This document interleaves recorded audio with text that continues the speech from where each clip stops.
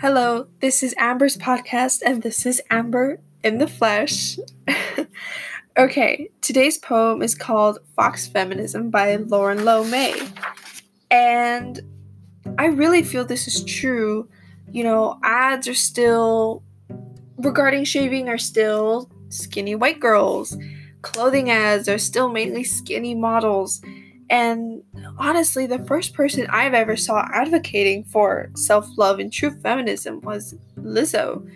Um, and yeah, the first time I saw her, it was really like, whoa. I felt that times are changing. Um, and so the technical reason why I love this poem is because of the broken lines.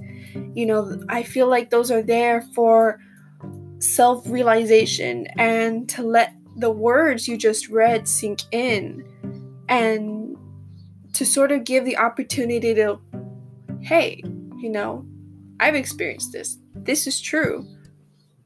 And the metaphors. Oh, the metaphors. My personal favorite is when she says, "I know that my existence is light. It's like being both sunrise and sunset, armored with earth." So the personal reason why I love this is because I am no model and can fully relate to not shaving my legs unless I absolutely have to, and getting criticism for not shaving.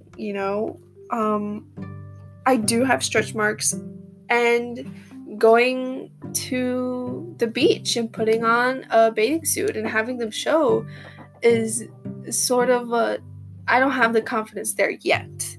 I do have crazy curly hair. When I wake up in the morning, it's not all luscious like it does look on Instagram. It's frizzy. And I love that someone is saying something about this, and hopefully we can get the ball rolling about true feminism and that it's for everyone.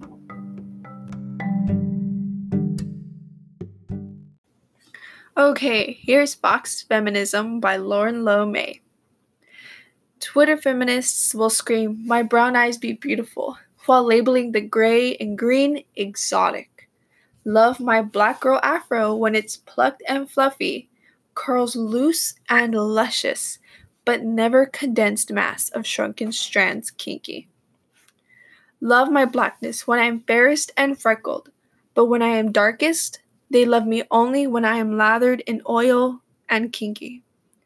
Twitter feminists claim to be adults who admire body hair, yet only love the hair that grows under thin and toned arms, never when the bush is shielded with fat fold.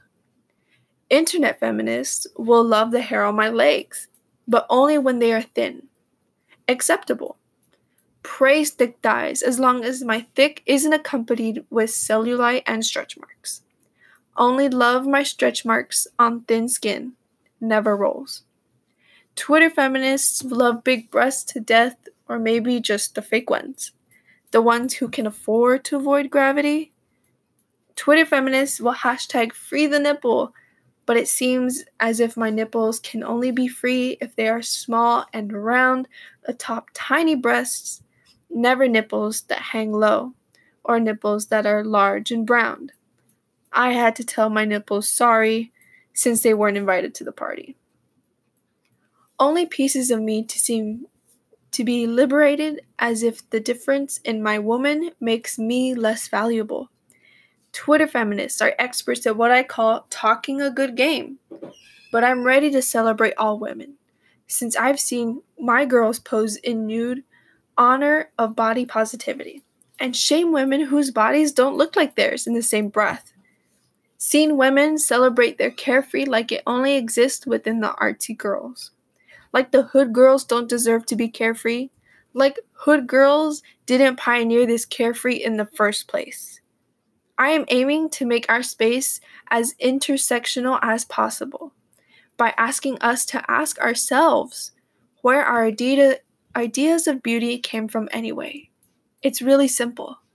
Feminism is for everybody, and I don't care to explain exactly who everybody is. I know that my existence is light, It's like being both sunrise and sunset, armored with earth. I dare a Twitter feminist to tell me I don't belong, when I am the reason anything is.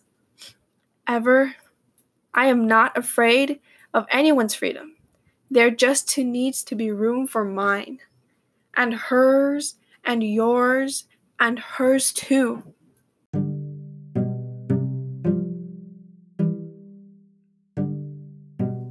Well, that's Fox Feminism by Lauren Lo May, and this is Amber's podcast.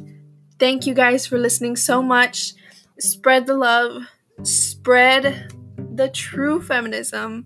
I hope y'all have a beautiful day. Bye, guys.